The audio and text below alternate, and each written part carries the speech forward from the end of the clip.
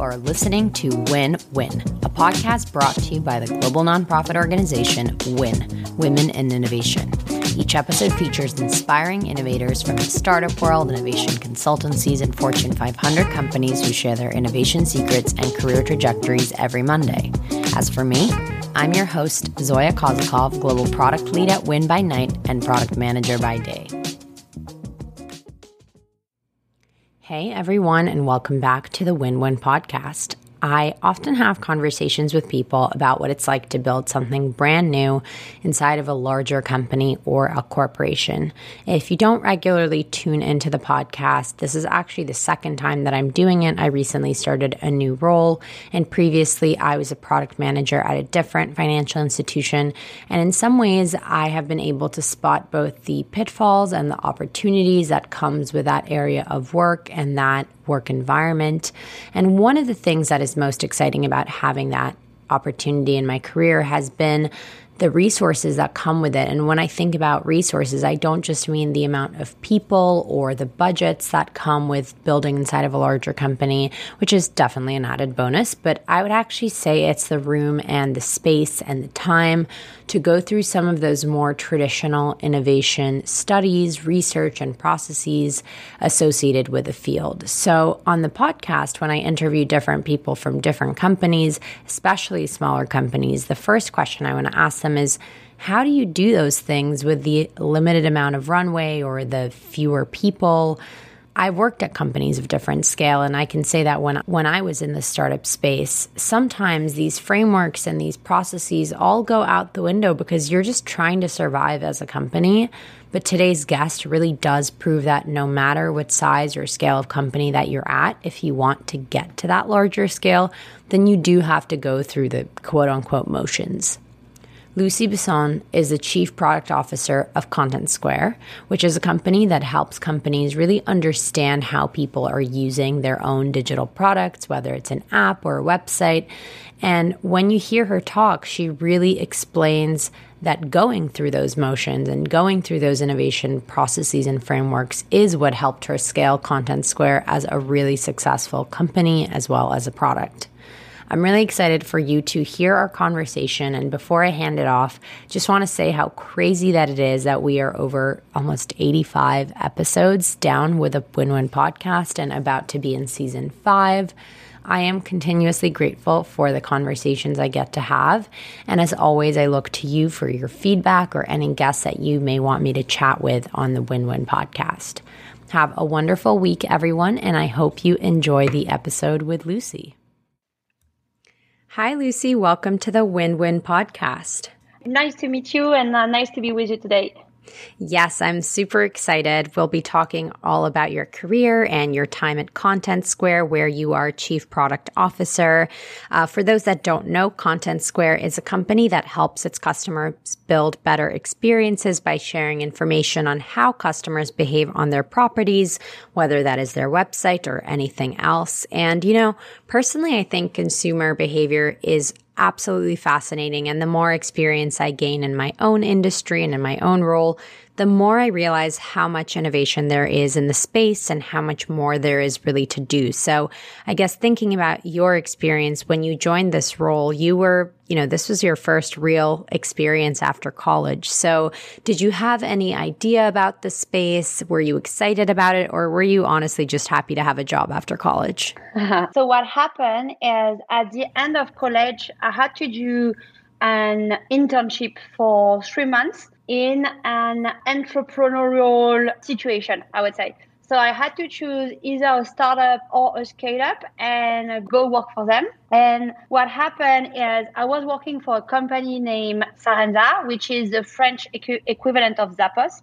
Mm-hmm. And their situation was they just get found out. So they were self-financed. So they had to really reduce the amount of expenses in terms of acquisition. So they were trying to double down on how you can create more retention and spend less on acquisition. I worked on very interesting project around loyalty, also how you can create engagement, inspiration on the website so people will come back. But we were lacking of data. Then I discovered Content Square job offer that was basically how can you increase retention based on data. And I was like, oh my God, it's exactly what I've been missing. And this is how everything started. So I would say that it's really about identifying a problem and then identifying a company that solves your problem. As a practitioner, I had this issue. So I was like, okay, a company that focuses on solving this kind of issue, it's worthy. You see what I mean? So this is how I got this opportunity, I would say. I completely resonate because I started out in the luxury fashion market, and ultimately, when people ask me, how could you leave such an exciting space and go into financial services? I think one of the big issues that I was personally experiencing was the challenges that these companies were having kind of going digital, especially knowing that they were selling such expensive pieces of clothing and shoes and bags and really not wanting it to feel like an Amazon checkout while still driving really, really expensive purchases. So I completely understand because I think ultimately now being on the other side of that, I'm considering how do you use payments in a way that's both conducive for the consumer as well as the merchants on the other side. So in your time at Content Square, you kind of mentioned it, but the company has grown tremendously. And I'm sure that you did not start as chief product officer. That wasn't the job offer that you saw. So when you started, what was your role and what was your trajectory as far as advancing in your career and the innovation industry within Content Square? Yeah, so I started as a customer success manager. So I don't know if it's a job that everybody knows here, but basically after the sales sign a contract, you are in charge of the experience of the customer, making sure they create value and they get value out of the service or out of the product they are purchasing. And when I arrived, we were having our first self-service clients, which means that we were having our first clients that were using themselves, the product, in order to create value. Because other clients we had, we were analyzing the data for them and we were giving them reports. And so I started working with those clients and I really enjoy it, because on top of the data, you had these technological components that you have to understand the product and also the training component. Because it's not the same, to deliver advice and to train somebody to find a way to do it himself. And I love this part. After that, what happened is my CTO, so the chief technical officer, the person in charge of all the developers, convinced our CEO that they needed someone in between to define what the product is going to be, define the roadmap, define the strategy. And basically, they proposed me the job.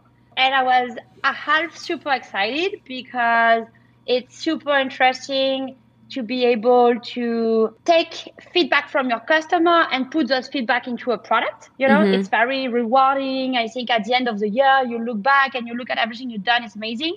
But at the same time, and I think I can say it now, I was not technical at all. I didn't know the difference between HTML and CSS. So for me, it was a bit also, I was a bit nervous, because I was like, I know I'm good at being a customer success manager.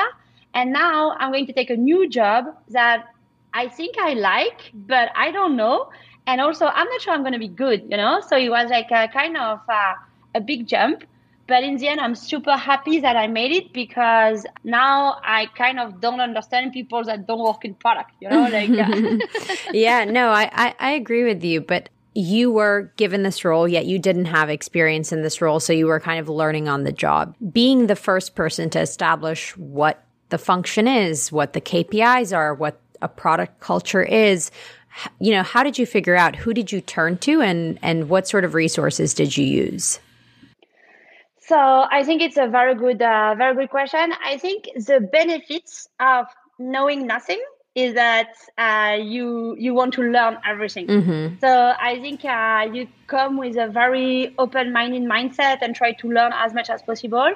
But what we did is that we hired an experienced product manager and an experienced product designer. Got it. And the way we organized is I was spending a lot of time with customers, training them, showing them the platform, identifying use cases, because this is what I knew how to do, have a customer relationship, listening to customer, Sure. understand the need.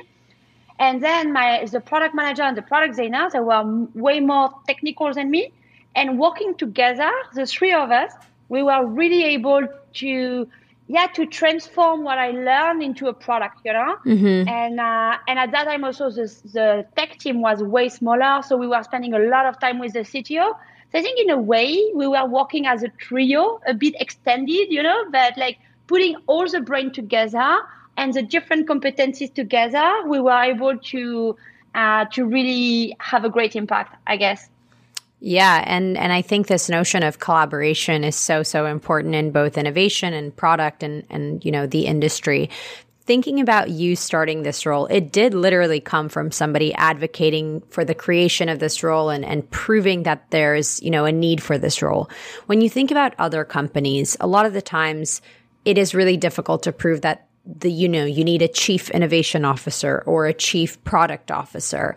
As you consider that, and knowing the impact that you've had in your own trajectory, what would you recommend to somebody who's either, trying to create that role for themselves or is in a startup with limited resources and needs to prove the value and the worth of this role? How would you tell them to approach that kind of situation? I think it's a tough question, but it's a very important one. I think one of the arguments is that if you look at all the companies that are extremely successful, but not only successful, the ones that have completely changed the way we live today. If you think about Airbnb, if you think about Google, if you think about Amazon, it's not only people that were successful in business, but it's people that were able to change their customer habits. And for me, this is the definition of innovation. When you are able to understand a pain and create a solution that is that good that it really transforms. If you think about Zoom, it's even a verb now. Showing to your companies that all those big companies, they have used this kind of model. I think it's super important. So the second thing I think which is super important is to understand what is going to bring to the company and to be able to identify the problem you have today, what's not working, and show how this role is going to be a good solution to the problem, which is, I think, the basic of product. You need to start by understanding the problem to then find the best solution to it. So I think shows the example of all those amazing companies that have been extremely successful, plus identify the problem that the product manager is going to solve in your own organization. Right. And when we think about innovation or a culture of product innovation, in some ways that is already in the DNA of a company that is growing and hopefully not failing. But in other ways, I can imagine that working at a startup can feel like you're always fighting fires and, taking the time to just rethink what problem we are solving and are we pushing boundaries can actually feel like a luxury, even though from an innovation point of view, it's absolutely essential. So you kind of brought it up, conceptually, but how have you gone about defining a culture of innovation and questioning the norms and pushing boundaries? And how do you translate that spirit of innovation into a tangible function or an approach to tactics, at your time in Content Square specifically? The first innovation at Content Square, they almost happened by chance. Like our most iconic feature is what we call the zoning. Basically is we take the website of our client and we pull out the data directly on the website. So the visualization is super easy. You can navigate your page and see different data. So it's super easy. And the reason why we did that is because at first, when we were doing report, every time we were taking a screenshot of the page and putting colored square on it to put the data because we thought it was a good visualization. And one day our CTO said, look, if you do that every time, it means that this is what we need to productize. And this very craft approach of being like able to understand what is it that your customer do on a daily basis? What is it that you do on a daily basis and could be productized or could be industrialized and is going to save you time? I think this is the approach you have when you are a startup. Very often, a lot of startups have this mindset. And I think what is hard is when you grow to keep this mindset. And because when you grow, you start having scalability issue, you start having quality issue, you start having security issue. And so being able to not be drowned into those scalability problems and continue focusing on what are my users doing on a daily basis, I think it's the fuel of innovation. And I would say another thing is very often people think about innovation is complex new technology, Right. but very often look at Netflix. It's not crazy technology. Yeah, I'm sure they have amazing engineers, Sure. but the innovation came from the fact that they were able to reinvent the way people watch videos. It's the consumer behavior. Exactly. So I think innovation starts with spending time with your customer. And if you stop spending time with your customer, you're only going to focus on scalability issue. But if you continue to spend time with them, you're going to continue to see their needs, their pain, and their desire. And it's going to give you so much inspiration about how you can make things easier for them or improve their life, And something I've found with product is so much of it is intuitive, because when you are communicating with your customer or even reading data about your customer, there is a moment of like emotional intelligence that you have to apply. And I know that, from working at a bigger company, and I can imagine in your company that is so rapidly scaling, when you had to get in the buy-in from 3 or 4 people or just the leadership team to today, when there's so many people to convince, you probably have to have more data-driven decisions and backing. So, when you come up with an innovation or you want to implement a new feature, is there a specific framework that you use in terms of prioritization or making your case, or is there any sort of approach you can speak to? Yeah, what I think is super important is to mix quantitative data and qualitative data. And especially for a company like Content Square, today we have a bit more than 1,000 customers, and we have a bit more than 10,000 active users. So it's not big numbers, because we have enterprise clients. So with a few amount of clients, we get thousands of users. Yeah, exactly. For us, if you have 1,000 customers, you can almost talk to each of your customers. So qualitative data are super interesting and very rich and easier to get when you are in this kind of environment. But the risk with qualitative data is that you think that what one person is saying works for the majority. With qualitative data, you're going to find insights, you're going to find unexpected behavior, you're going to find new ideas, but then you need to quantify how good is this idea based on quantitative data. So you need to check how many people have the same behavior than these customers that you interviewed. How many customers are in the same condition or have the same constraint, to make sure that what you are prioritizing is going to help a majority of your customer. So being able to go from one single story to quantifying how many other people have the same story, I think is very important in terms of prioritization. And people really love this notion of storytelling. I mean, I got my master's in strategic communication, so I pretty much would argue that I have a master's in storytelling. But you call out something so important, that just because a customer tells you this incredibly, meaningful story about how a feature, needs to be changed or done, I think as product people or as innovators in our company, it's important to be also that discerning eye and say, okay, well, this problem may be grandiose for them, but what does it actually mean for the rest of our customers? You talked about how Content Square has, a large amount of enterprise users and clients. And so thinking about those clients, I can imagine that the way that the product gets implemented is that you need an evangelist in those companies to say, we really need this product. And something I've seen in this space as a whole, whether that's innovation or technology, is that you basically have to be creating a community of evangelists for your product as a whole. So I'm just curious, when you think about Content Square, what is the role of community and community building? And as the product person, what is your role in that? Yeah, I think I completely agree with you. I think it's extremely important. And it's something we created quite soon at Content Square. We call it the club. and we gather our customer together for different kind of activities. So pre-COVID, what we were doing is every quarter, we had a 4 hub, one in Paris, one in London, one in New York, and one in San Francisco. And we were getting our customer together. And we are having customer sharing a use case or a case, us sharing a sneak peek about what's coming up in the product. But more importantly, people together that can connect and continue the conversation after the event.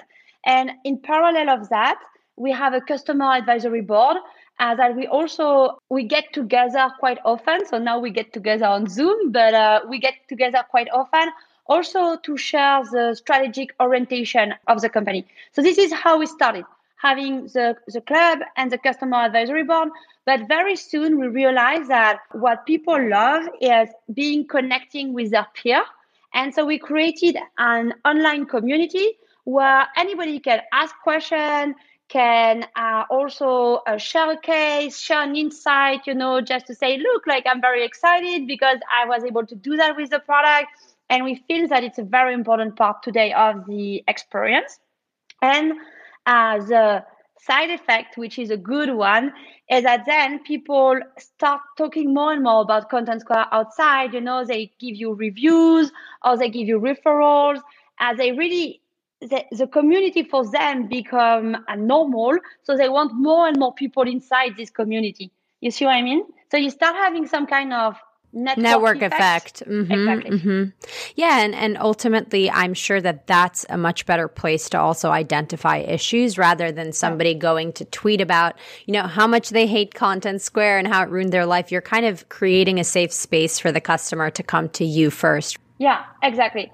This and you get critical feedback also to feed your innovation and to feed your strategy. So for me, it's the most important. The most time you can get with your customer, the better your products are going to be. And the community is one of the most efficient way to be in touch with your customer. Completely, because as we've talked about scale on this podcast already, it's so easy to lose track of who your customers are. Like, you mentioned Amazon, right? I can imagine that they are spending a lot of money and time and resources to know, what is the latest happening with their customers and how they're interacting. So I think building that into your product and innovation practice is super important. And so on that note, we've kind of been, jumping around the bush with this a little bit, but when we think about Content Square itself and the product, ultimately your goal is to give companies the kind of information and context about customer behavior that will make an impact and help them build their product in such a way that is innovative.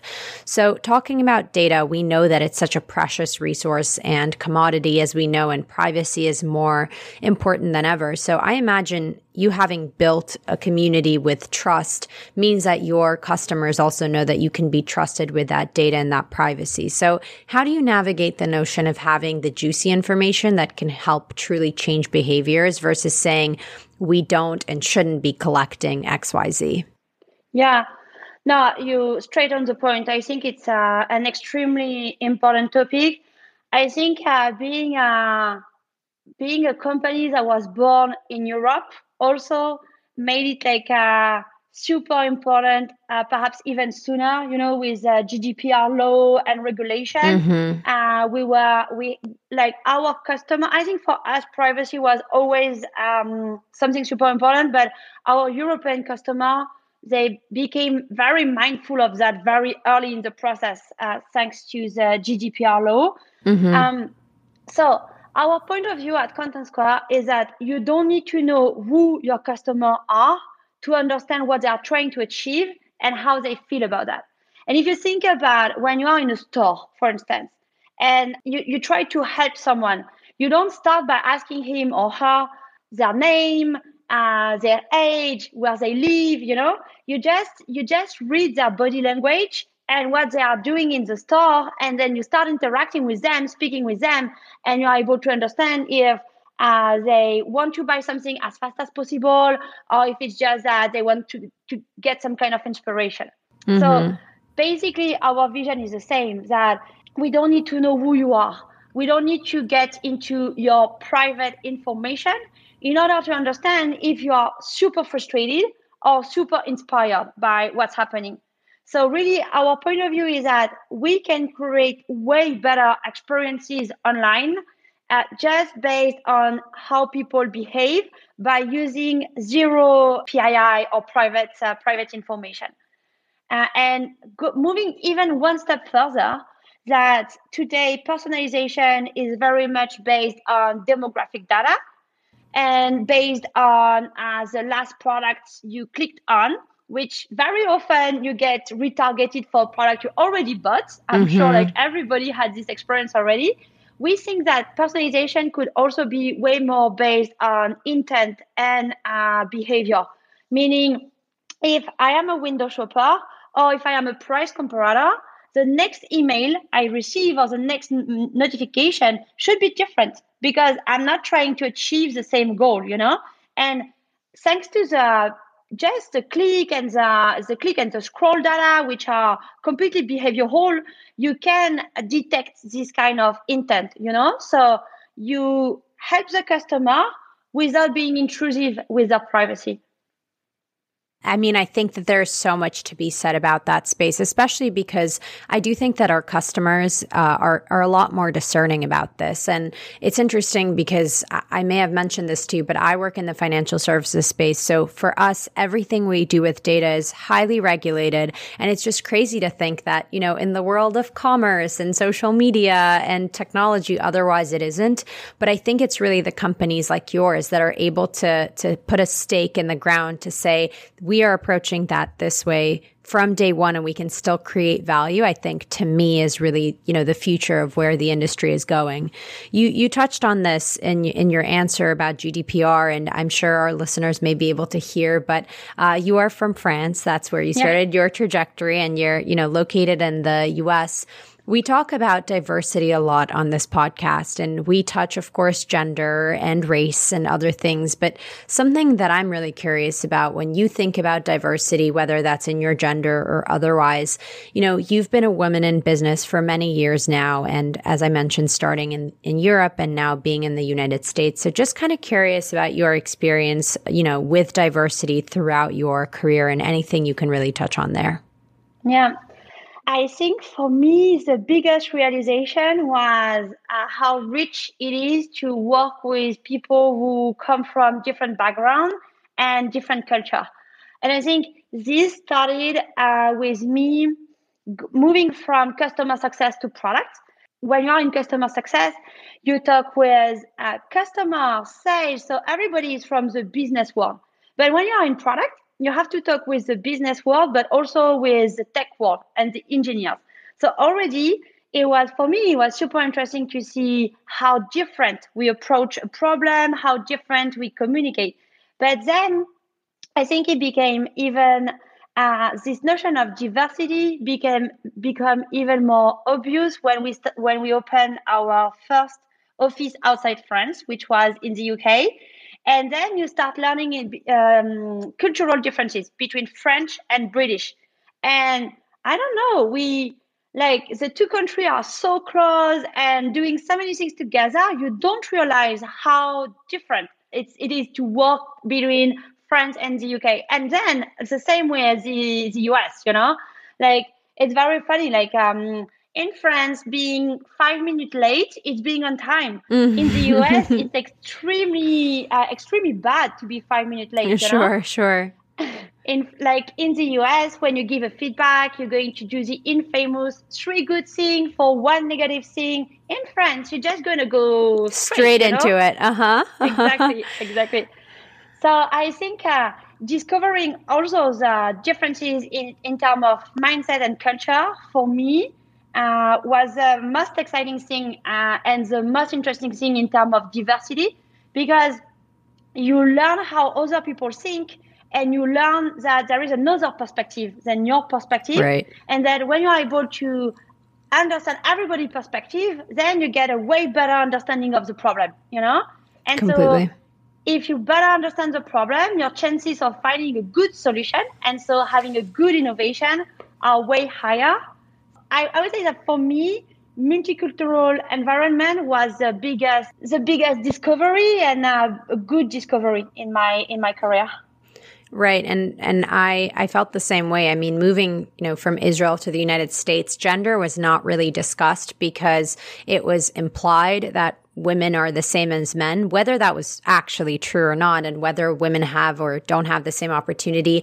That was kind of the point of view. And then I got to the United States and realized how many of my own oversights I had when I realized was passed over something because of my gender, because in the United States it was discussed. So I think it's a really different approach to both gender as well as working styles and other things you've mentioned. So I guess my question for you with that is, when you think about the European or the French approach to gender, is there something that you think our listeners can take away from your experience with gender in grappling with their own?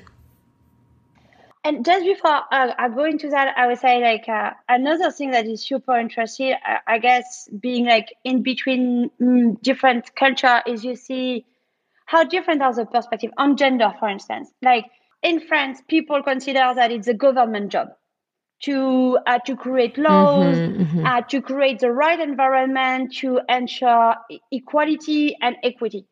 And here in the US, it's more a community thing. So as a company, you need to have a point of view and you need to contribute to that. And you're not waiting for the government to create laws. You are creating standard in your own company. And I think it's very interesting to see the difference between the two approach. And I think it's more, perhaps I'm biased, but I think it's more the French that can learn from the US also, because when you are French, you always think that you are better protected than in the US, which is true by law.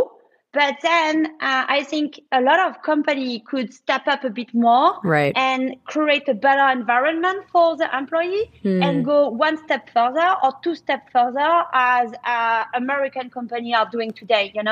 When you see the position big companies are taking and the impact it can have on the entire society, of course, government can help and they have a huge part to play in that. But any small or big community can also change things, And so I would say that for me, the learning is that we all have the power of doing small or big changes. But if you do small and big changes, in the end, it's going to end into massive changes, I love that. And I think that the paradigm has shifted across the board. When you think about, 2020 and the events and the awakening to social justice and specifically racial justice that happened here in the United States and arguably in the rest of the world, the conversation shifted from don't just, not be racist, be anti-racist, be anti-sexist. And I think that really feeds into what you're saying, where, of course, our governments are responsible for protecting us. I would argue maybe that's their role. But beyond that, no matter whether our governments are or aren't protecting us, it's also important for us to build that culture of diversity in place, which I think is a wonderful note to end this podcast on. And so as we do that, I'd love to ask you one last innovation question, and that is, where do you see yourself and your industry 1 month from now, 1 year from now, and 10 years from now? Oh, wow. 1 month from now, I think it's going to be pretty similar to now. So I see my team continuing growing, but I would say I'm going to focus on 1 year from now, because we are going to almost double the size of product and R&D during the year. Wow. So today we have 11 teams. At the end of the year, we have 20 teams. And so it's a lot of hiring, it's a lot of onboarding, but it's also changing the way we work, and you cannot work the way you work at 10 teams and the way you can work at 20. So we are really creating way more autonomy, empowerment, and decentralization inside the team. So 1 year from now, we should have a model that is way more decentralized than it is today, and giving way more autonomy to the team. And this is my main goal for this year, to drive the team into this transformation. In 10 years, digital experience will be as great as physical experience. Mm-hmm. And I think the way to do that is creating way more empathy between customer and people who provide the digital experience. So we can really help people achieve their goal online, Yeah. And so this is what I wish for 10 years from now. I love that. And I love the optimism. And I think we're all, outside of optimism, just really working to make that come to fruition. So thank you so much for everything you do, Lucy, and sharing your wonderful insights with us today. Thank you very much. I had a very, very good time. Thank you very much. Thanks for listening to Win Win, brought to you by WIN, Women in Innovation, and myself, Zoya Kozakov. If you enjoy this podcast, subscribe wherever you get your podcasts and visit womeninnovation.co to learn more about our organization, programming, and other opportunities. And remember, when women innovate, we all win.